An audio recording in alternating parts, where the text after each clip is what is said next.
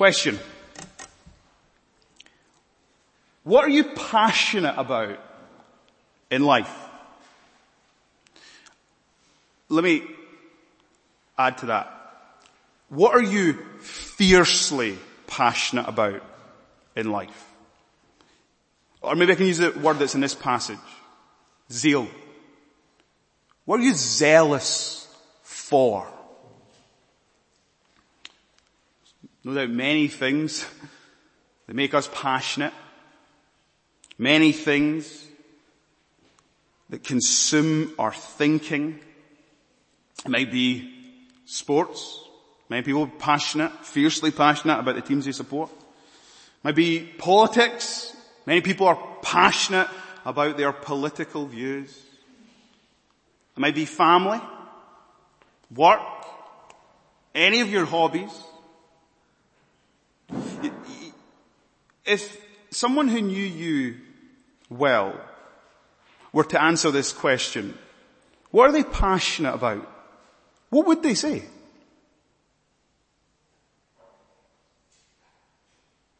What do you love? Like, what often consumes your thoughts when you wake up and you go through the day, when you're on your own? What fills your mind?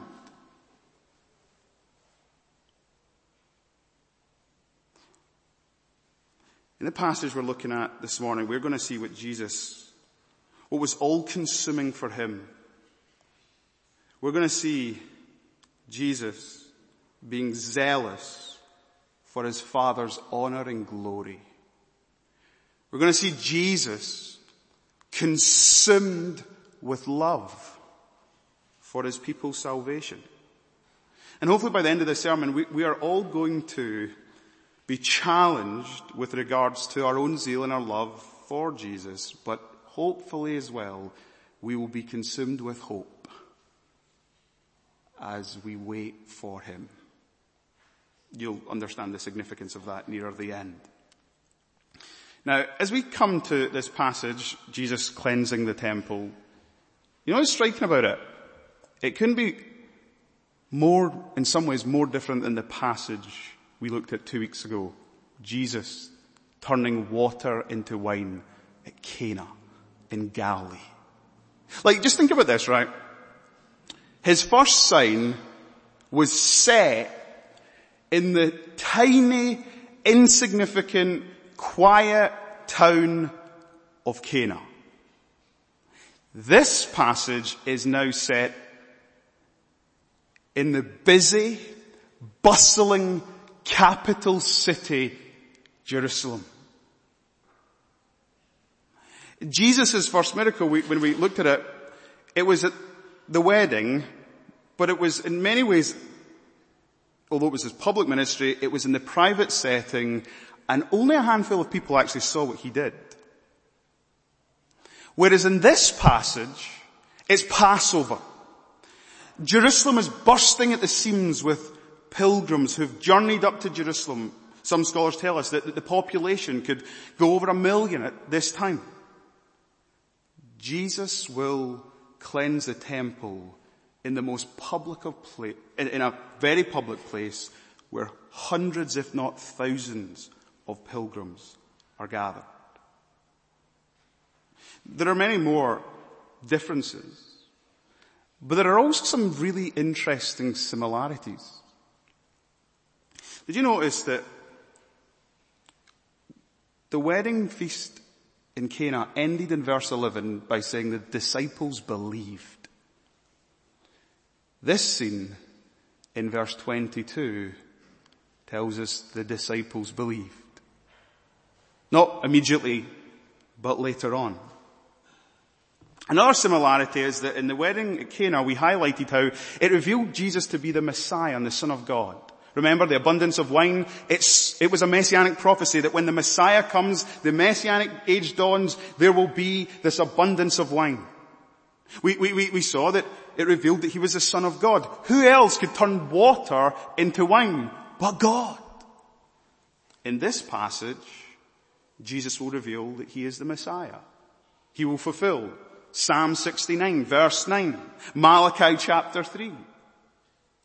And we will see that he is the Son of God because he says it's his Father's house. And not only that, there's another similarity. At the wedding of Cana, we said Jesus took the jars of stone that were used for purification, and he had them filled to the brim. And the water turned into wine, meaning the old order of things was passing away.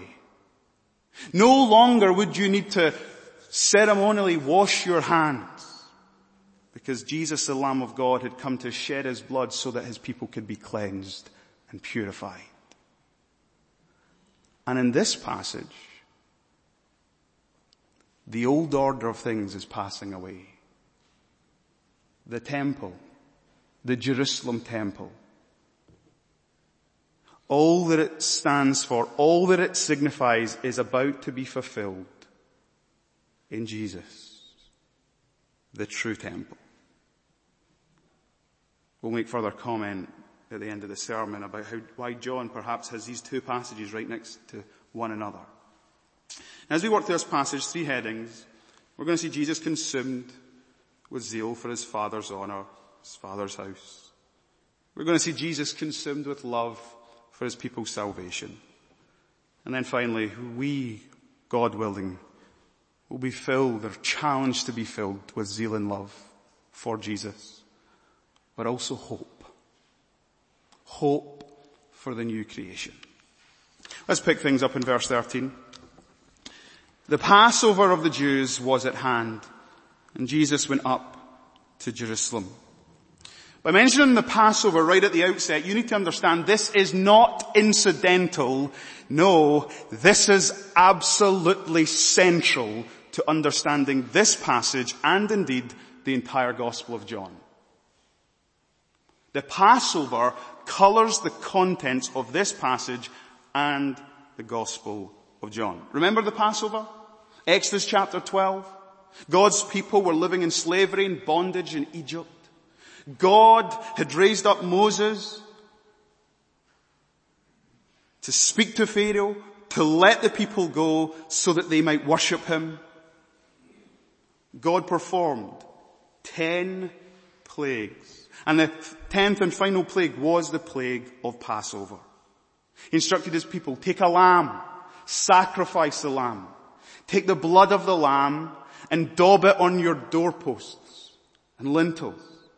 And when the angel of death comes, he will pass over the homes covered with the blood of the lamb. But the homes with no blood, the angel of death will enter and kill the firstborn sons. And that's what happened in that fateful night. And remember, Pharaoh let the people go. And God in Exodus told his people, every year you are going to remember the Passover. They were to keep 3 festivals. The Passover and 2 others, the one following this one, would last 7 days. And so as God's people approach Jerusalem to celebrate the Passover, this is not incidental, this is absolutely central, because Jesus is the fulfillment of the Passover. John actually will mention not just one Passover, not just 2 Passovers. Some argue 3, some even argue 4. In fact, it's because John mentions 3 to 4 different Passovers, we reckon that his public ministry lasted about 3 years, 3.5 years. The ministry of Jesus begins with him going to a Passover. The ministry of Jesus will end with him fulfilling the Passover. So the Passover that's mentioned here at the beginning, listen, this is not incidental, this is absolutely central. Now in verse 14 we're told that the focal point of those who gather in Jerusalem for the Passover was the temple. The temple, of course, was a place of worship where people gathered to praise God, to pray to God. The temple, you remember, was God's dwelling place among his people.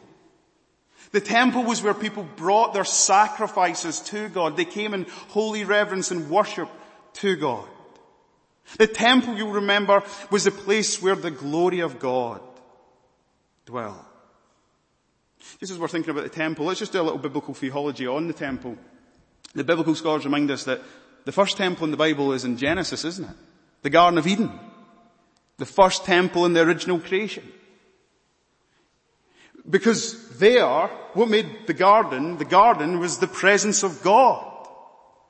Adam and Eve lived, walked and talked, had daily fellowship, communion with God. It's really interesting when you study God's purpose for putting Adam and Eve in the garden. He told them to cultivate and keep the garden. Those two verbs in the Hebrew are used in Numbers chapter 7 and Numbers chapter 8 to describe the work of the priests. They were to guard and protect the temple. And what's more is in Ezekiel chapter 28, there's this vision, and Adam is portrayed as being dressed in the high priest's garments. God's role for Adam in the garden was that he might be a priest. He might protect and guard the garden. You remember what happened? He failed. A slithering serpent came into the garden. What should have Adam done? He should have stamped it on its head with his heel. But he didn't. He succumbed to the temptation. And what did God do? He drove Adam and Eve from the garden in judgment. He put angels to protect the way to the presence of God. And in the unfolding narrative of the Old Testament story is that with Moses, after the people of God are liberated from slavery and bondage in Egypt, God says to them, Exodus 25, I want you to build an ark, the Ark of the Covenant. What does the ark represent? God's presence. What's on top of the ark? 2 angels. What's that reminiscent of? The angels that guarded the presence of God. Exodus 25 tells us that between the 2 angels on this golden box was the lid called the meeting place, where on the Day of Atonement the high priest would sprinkle blood. God's formerly exiled people from his presence, by the grace of God, were enabled to draw near to the presence of God because of shed blood. Where was the Ark of the Covenant to be kept? In the tent of meeting. In the tabernacle. And then where? In Solomon's temple. And then in the temple that was rebuilt. And here's the thing. 1 Kings chapter 8 verse 11. Exodus chapter 40 verse 35. God's glory dwelt with his people at the meeting place. Now as we take all of that together, Jesus, John has told us in chapter 1, is the Word made flesh. And he adds this, and he dwelt. And the word for dwelt there is tabernacled. He tabernacled among us. Jesus is God in the flesh. You want God's presence? He's Emmanuel, God with us. In him, the fullness of the deity dwells in bodily form. Jesus is the true temple. Come. And what's interesting, it says in John chapter 1 verse 14, and we have seen his glory. Now, at the end of the wedding of Cana, after the first sign, what did the disciples see? His glory.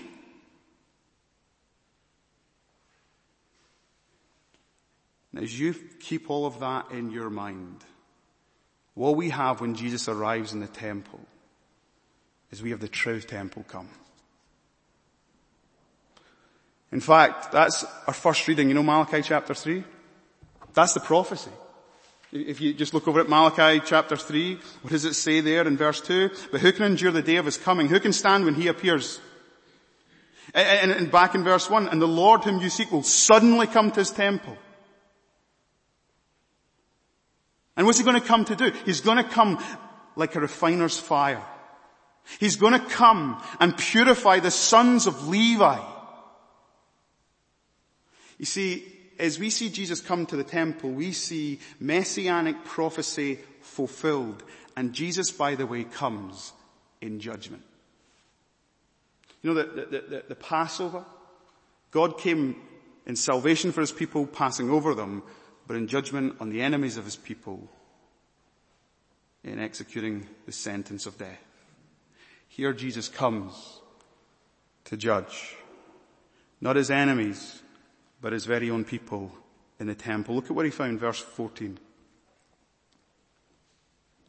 In the temple he found those who were selling oxen, sheep, and pigeons, and the money changers sitting there.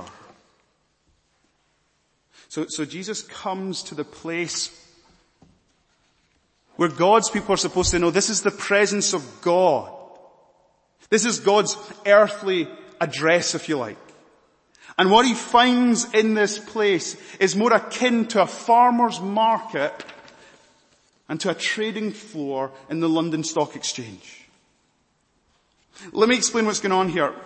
Historically speaking, the scholars tell us that when people traveled to Jerusalem for the Passover festival, before they got to Jerusalem, across the Kidron Valley, on the Mount of Olives, there would be markets. Men selling animals for sacrifice.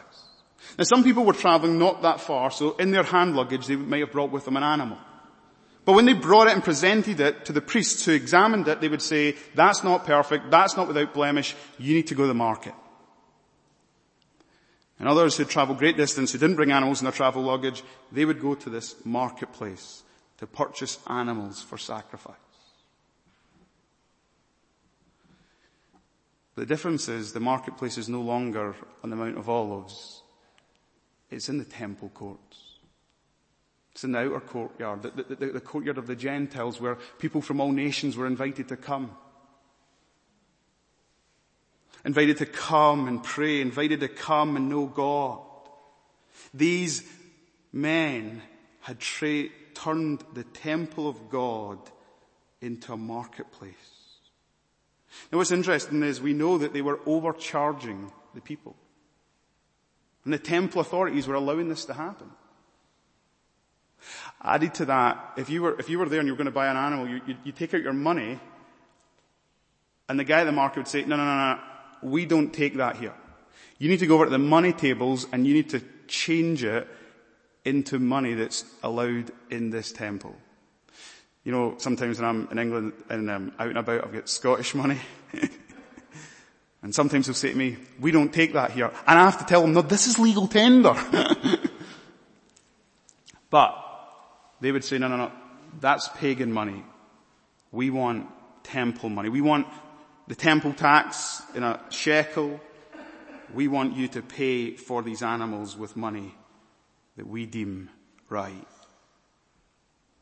And so there'd be a commission. And then the tax. And all of this, instead of this being a place of prayer and praise, it was now a place of profiteering. Instead of this place being so focused and centered on God, it was focused and centered on gold. Instead of these people being about the Father's business, they were about their own business. One of the commentators says, instead of Jesus finding the solemn dignity and murmur of prayer, there is the bellowing of cattle and the bleating of sheep. Instead of brokenness and contrition, holy adoration and prolonged petition, there is noisy commerce. So that's what Jesus found. What did Jesus do about it? Look at verse 15. And making a whip of cords, he drove them all out of the temple with the sheep and oxen. And he poured out the coins of the money changers and overturned their tables. And he told those who sold the pigeons, take these things away. Who can stand when the Lord comes? In righteous indignation, Jesus drives out all of those who are making a mockery of the temple. Now this is really fascinating. See in the Greek translation of the Old Testament, in Genesis chapter 3, when God drove Adam and Eve out of the Garden of Eden, it's the same word that's used here. And he drove them out. All of them. In judgment, he expelled them from the courtyard, from the precinct of the temple. Jesus here is coming and he's executing his just judgment upon his people. Now we need to be clear here. Jesus is forceful, but not cruel. One does not easily drive out cattle and sheep without a whip of cords. You know, you can't just herd these things out. Shoo, on you go, out. No. There were hundreds of animals. And so with a whip of cords, he drove them out. And in driving them out, Jesus is also saying, listen, the old order's passing away. See all the sacrifices? There's coming a day very soon, and there will be no more sacrifices. For he is the once and for all sacrifice. There is coming a day where people will not need to come to the temple in Jerusalem, but they need to come to the Son, the new temple, the true temple. What was Jesus passionate about? What was Jesus fiercely passionate about? What consumed Jesus with zeal? The glory and the worship of his Father. Look at what he says. We've looked at what he's done, but look at what he says. He says in verse 15, do not make my Father's house a house of trade. Now Jesus there name drops. My Father's house. What's Jesus saying? I am God's Son. John's Gospel is written that we might believe that he is the Christ and the Son of God. Here we are, seeing once again who Jesus is. He is the Christ and the Son of God according to his own testimony. Verse 17 says the disciples who were looking on, they remembered a psalm that they used to sing in the synagogue, probably a psalm they used to sing in family worship. Psalm 69 verse 9, zeal for your house will consume me. They look at Jesus' actions and what they see in it is the fulfillment of Old Testament scripture. They see Jesus' all-consuming zeal and they say, this reminds us of the one the psalmist spoke of. Now, if I was to challenge us with a question, what are you zealous about? What consumes your thoughts?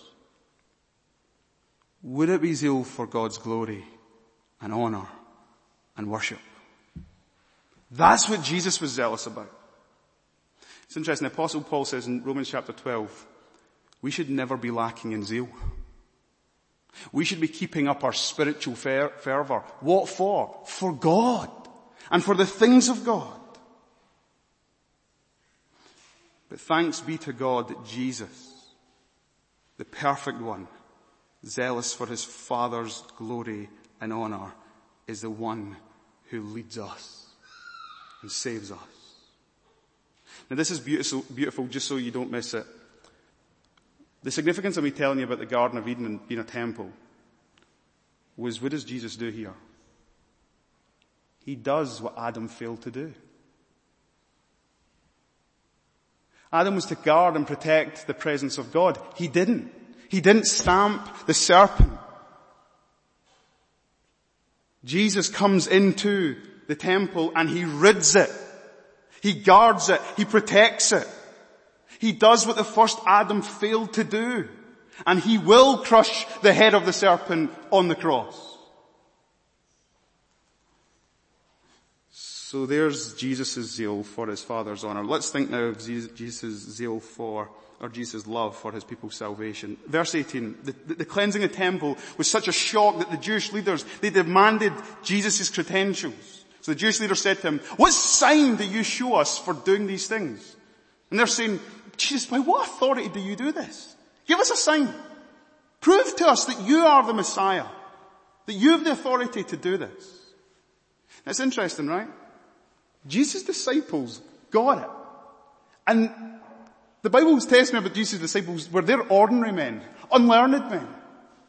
These men learned in the law didn't get it. They didn't discern. This one arrives. He comes in and he purifies and he refines. Now if you thought that to yourself that Jesus' actions were OTT, listen to the words he says to them.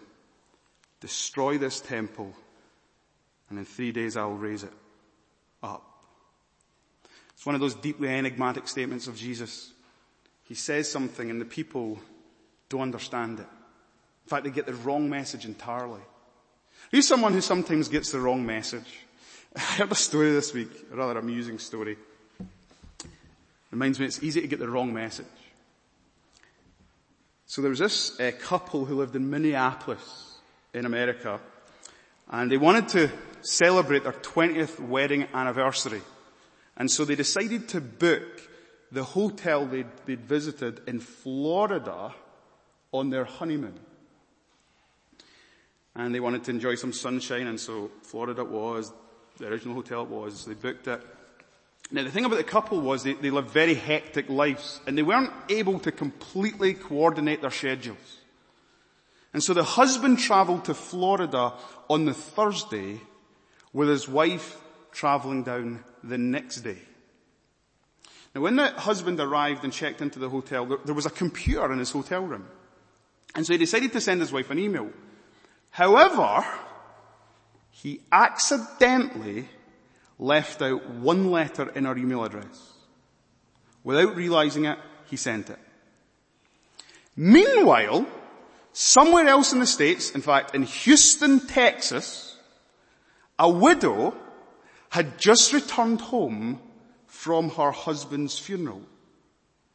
He was a church minister of many years, and he died suddenly of a heart attack. And returning from the funeral, the widow decided to check her emails, expecting to find messages of condolences from friends and relatives. But after reading the first message in her inbox, she collapsed. The widow's son rushed into the room, found his mother lying on the floor, and he also saw the computer screen which read this: "To my loving wife, subject, I have arrived." He read on. "I know you're surprised to hear from me. But they have computers here now. And you're allowed to send emails to your loved ones. I have just arrived. I've checked in. And I see that everything has been prepared for your arrival tomorrow. Looking forward to seeing you then. Hope your journey is as uneventful as mine was. P.S. Sure is hot down here." That's a terrible way of making the point. It's very easy to get the wrong message. And these Jewish leaders got the wrong message. They heard Jesus say, "Destroy this temple, in 3 days I'll raise it up again." Look at the response. The Jews then said, "It has taken 46 years to build this temple, and you'll raise it up in 3 days?" They think Jesus is talking about the earthly temple. Now this happens again and again in John's Gospel. Jesus says something, people totally misunderstand it.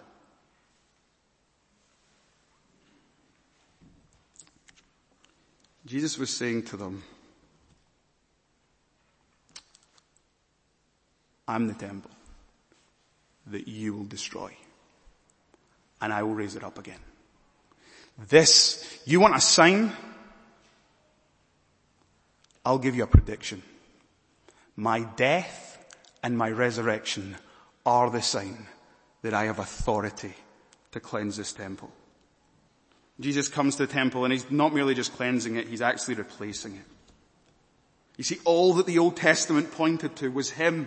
He was God in the flesh, God, Emmanuel, God with us. He was the one who came to make the ultimate sacrifice. He was the one who would fulfill the Passover festival. And you know what's fascinating? On Jesus' mind, it seems all the time in John's Gospel, is his death and resurrection. In the wedding at Cana, my hour has not yet come. He's thinking about his death. Here he is in the temple talking about these men. You want a sign? I'll tell you a sign. My death and resurrection. Listen, Jesus was consumed with zeal for his Father's glory and honor, but he was also consumed with thoughts of love for his people. He'd come to die for them and be raised for them. God so loved the world, he gave his only Son, that whosoever should believe in him shall have eternal life and shall not perish. But these men, they didn't understand, they didn't get the message, but you know what's tragic is their actions would ultimately lead to Jesus being destroyed, desecrated. And see if you stop and just meditate on how that all came about. Judas betrayed Jesus for what? 30 pieces of silver. From where?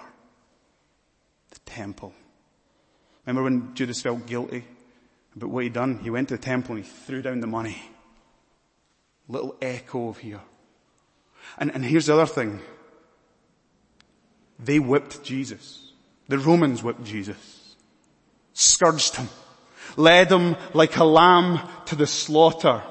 They saw him hanging on the cross. Cursed is he who hangs on a cross. They thought to themselves, that man's been exiled from the presence of God. That man's not worthy to receive the blessings of God. That man deserves the judgment of God. And guess what? He went through it all.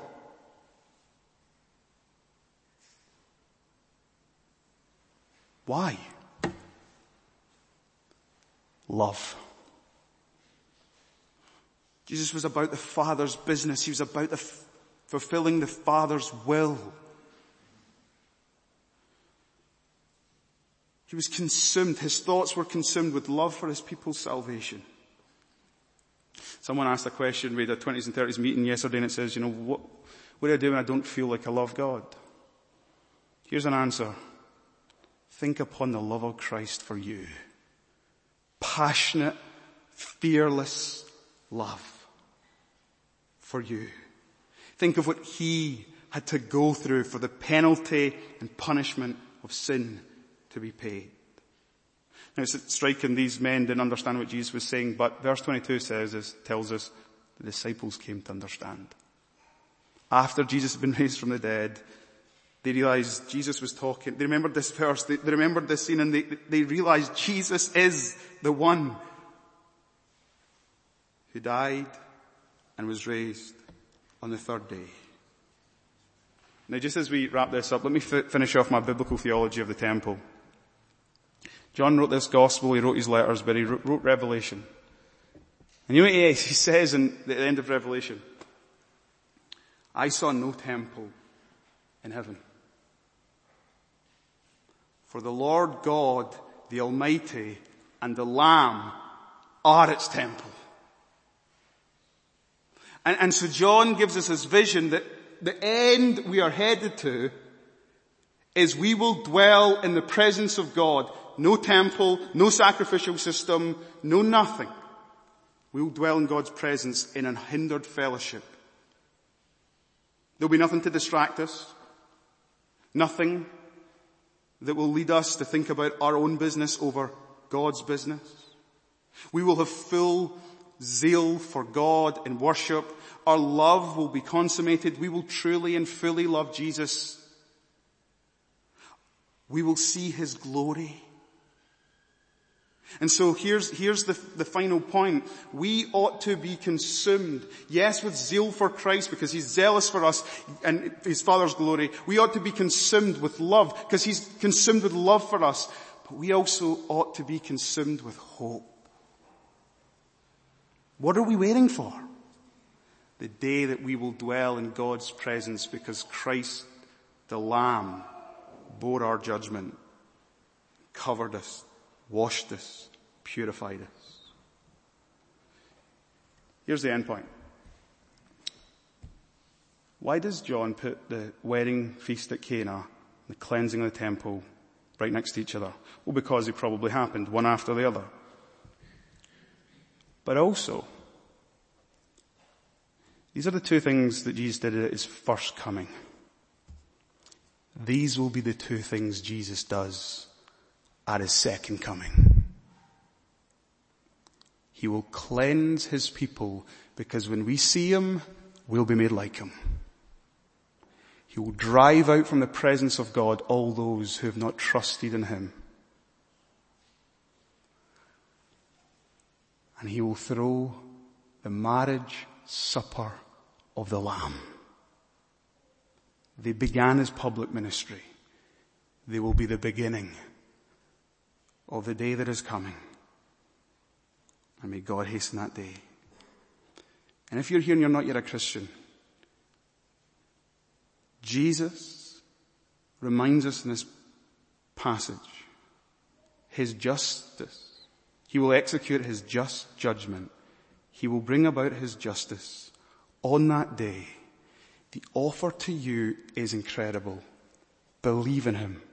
Trust in him. He'll cleanse you, purify you, and he'll make you one of his very own bride. Let's pray. Lord Jesus, we are humbled when we think of your love and your zeal. How fiercely committed you were to your Father's glory and honor, plan and will. We're humbled at the thought of your love consuming you, driving you in all of your actions. We thank you for how this chapter of John's Gospel gives us a preview of what is to come. And so we pray that as your people we might respond appropriately, but we might ultimately be consumed with hope. Hope for the day when we will dwell in your presence.